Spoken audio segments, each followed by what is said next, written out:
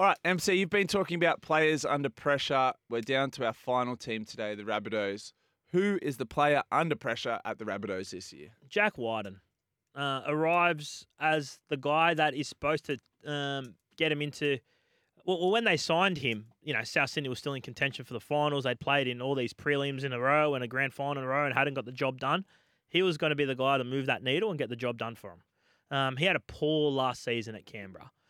He was well down on What do you think that was due to? I don't know. Maybe he was stale. Maybe that, I think that Canberra forward pack didn't dominate like we'd seen in the last couple of years. Mm-hmm. They had uncertainty at fullback. Their number 9's not great. But even when they came good and were winning, strung together a heap of wins in a row, it wasn't due to Whiten. No, he had a bad year, yeah. I thought it was a remarkable effort for Canberra to make the finals last year on the back of, Whiten not playing well, their dummy half not offering much, uncertainty around the shifting around fullback, Papali'i not at his best. So they did well last year. But now it's South Sydney. He arrives to play centre. There's that expectation Definitely. that he'll start the season at centre. Well, he's suspended for the first couple games, and then he's right for, I think it's round 3 against the Roosters. He makes his return, Jack Wyden. So he'll miss the first couple of games, and then the plan is to play centre. But obviously, he can easily switch to the halves if the Lockie Ilias situation doesn't work out, or they have an injury there to Cody Walker or Ilias.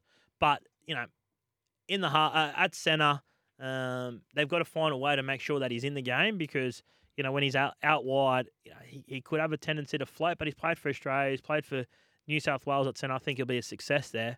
And whether his standards on and off the field, like at training, is enough to bring those guys around him up. Because you speak to everyone, even at Canberra last year, like he's a great trainer apparently, and he sets the standards. And there's been criticisms around Latrell and other guys there at South Sydney for not having those great training standards. So I think he'll bring everyone around him up, and I think he'll be a real key sign-in for South Sydney as they move back to being a top 4 side. Just on South Sydney, and if they are going to move back to being a top 5, there was a lot of unrest towards the back end of last year. Sam Burgess, obviously, not sure if he walked or if he was pushed out of the club.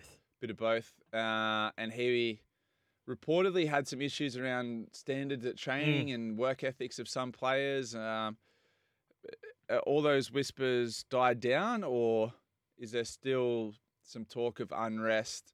And is Jason Demetriou's job safe this year? Yeah, there's been no talk of unrest because I think those that disagreed with it are gone now or weren't comfortable with the way things were shaping. There's no doubt that South Sydney imploded last year. One of the most remarkable, we talk about the rise of Newcastle. The downfall of South Sydney was just as extraordinary. A lot of people, me included, had them a lock for a top 4 spot last year, and they were tracking that way, and then just fell into a heap. And then all the stuff came out at the back end of last year with Sam Burgess walking away. He's now coach at Warrington.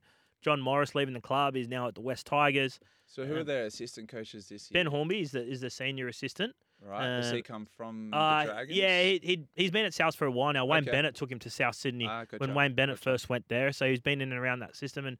And Joe Callahan who was a reserve grade coach, steps up with John Sutton there as well. So they didn't really replace Sam Burgess or John Morris. They just shuffled people in and around that coaching staff setup to surround Jason Demetriou. But he's under pressure. He's under pressure. No doubt is he under pressure because if they don't make that's a top 8. That's a side that's challenging for grand finals, not to scrape into the finals. Correct. So that roster, and you look at Damien Cook, you look at Cody Walker. They're on the other side of 30 now. Yeah, well, that's what I was thinking. Buzzword, premiership window. Is that slowly closing as Walker and Cook, get well into their 30s? Closing for those guys. But I think, and Jack Wyden as well is 30. But I think, Latrell, Keon Kalamatangi, Junior Totola, these guys still have... Cam Murray, right? Keon. Like, these guys have a lot of football left in them. So I think they're well set to be a strong side for years to come. But Cody and Damien Cook, if they look back on their careers and they haven't won a comp, they're going to think of wasted opportunities or missed opportunities, absolutely. No doubt. Because I think they played 4 prelims and a grand final in a row. Yeah, like that's a lot. That's a lot of close calls. A lot of tough chances there for for South Sydney just to miss out on winning a grand final. But, I think they can get back there. But if they don't, Jason Demetriou will be under pressure. Two players that I'd like to hear about. So Lockie Ilias, is he under any pressure? Could Whiten potentially push into 5'8", Walker to halfback?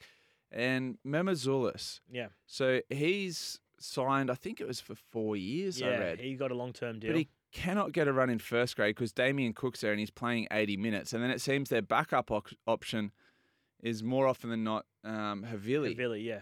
So surely if he's re-signed for 4 years, part of that conversation must have been that you're going to be playing first grade. Well, on the first point, Lockie Ilias is under pressure, no doubt, because if they don't perform and then the situation and pressure starts to mount on the coach, well, the coach will change things to try and shape a victory. And if they start poorly, the microscope will be on Ilias and Jason Demetriou. And the easy shift is to move Wyden back into the halves because they've got Tass as well that's probably out of that first grade side. Yeah. And he's a first grader. Yeah. So they can put him back into the centres. So I think that's a real option if things don't work out. And then the second point around Mamazoulis, well, there's no doubt they've anointed him as the club's long-term hooker.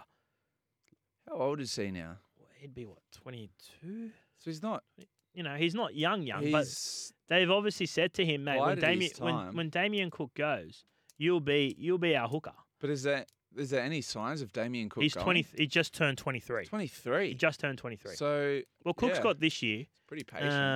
On his contract, and then Cook still played representative football in 23. And he can play 80 minutes, Damien Cook. And as you said, the reason that Havili is on the bench is because he can play, that 13. Yeah, he can play that middle forward role. He can play prop at a pinch. Yeah, well, he plays that middle forward role really well. So that's the advantage. Mamazoulis is an out-and-out hooker. He can't really play anywhere else. So, but I think you'll see there'll be a gradual introduction of him a bit more this year.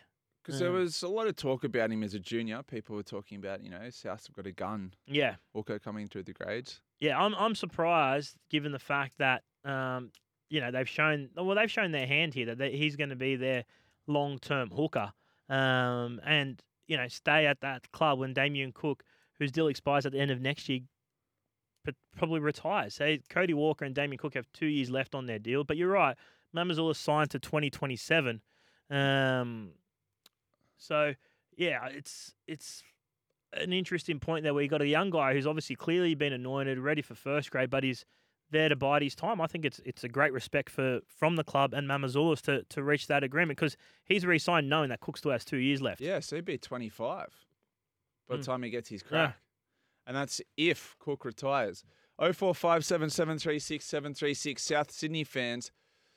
What are your expectations of this season? And what do you expect from Jack Whiten, the man under pressure, as MC said, at South Sydney?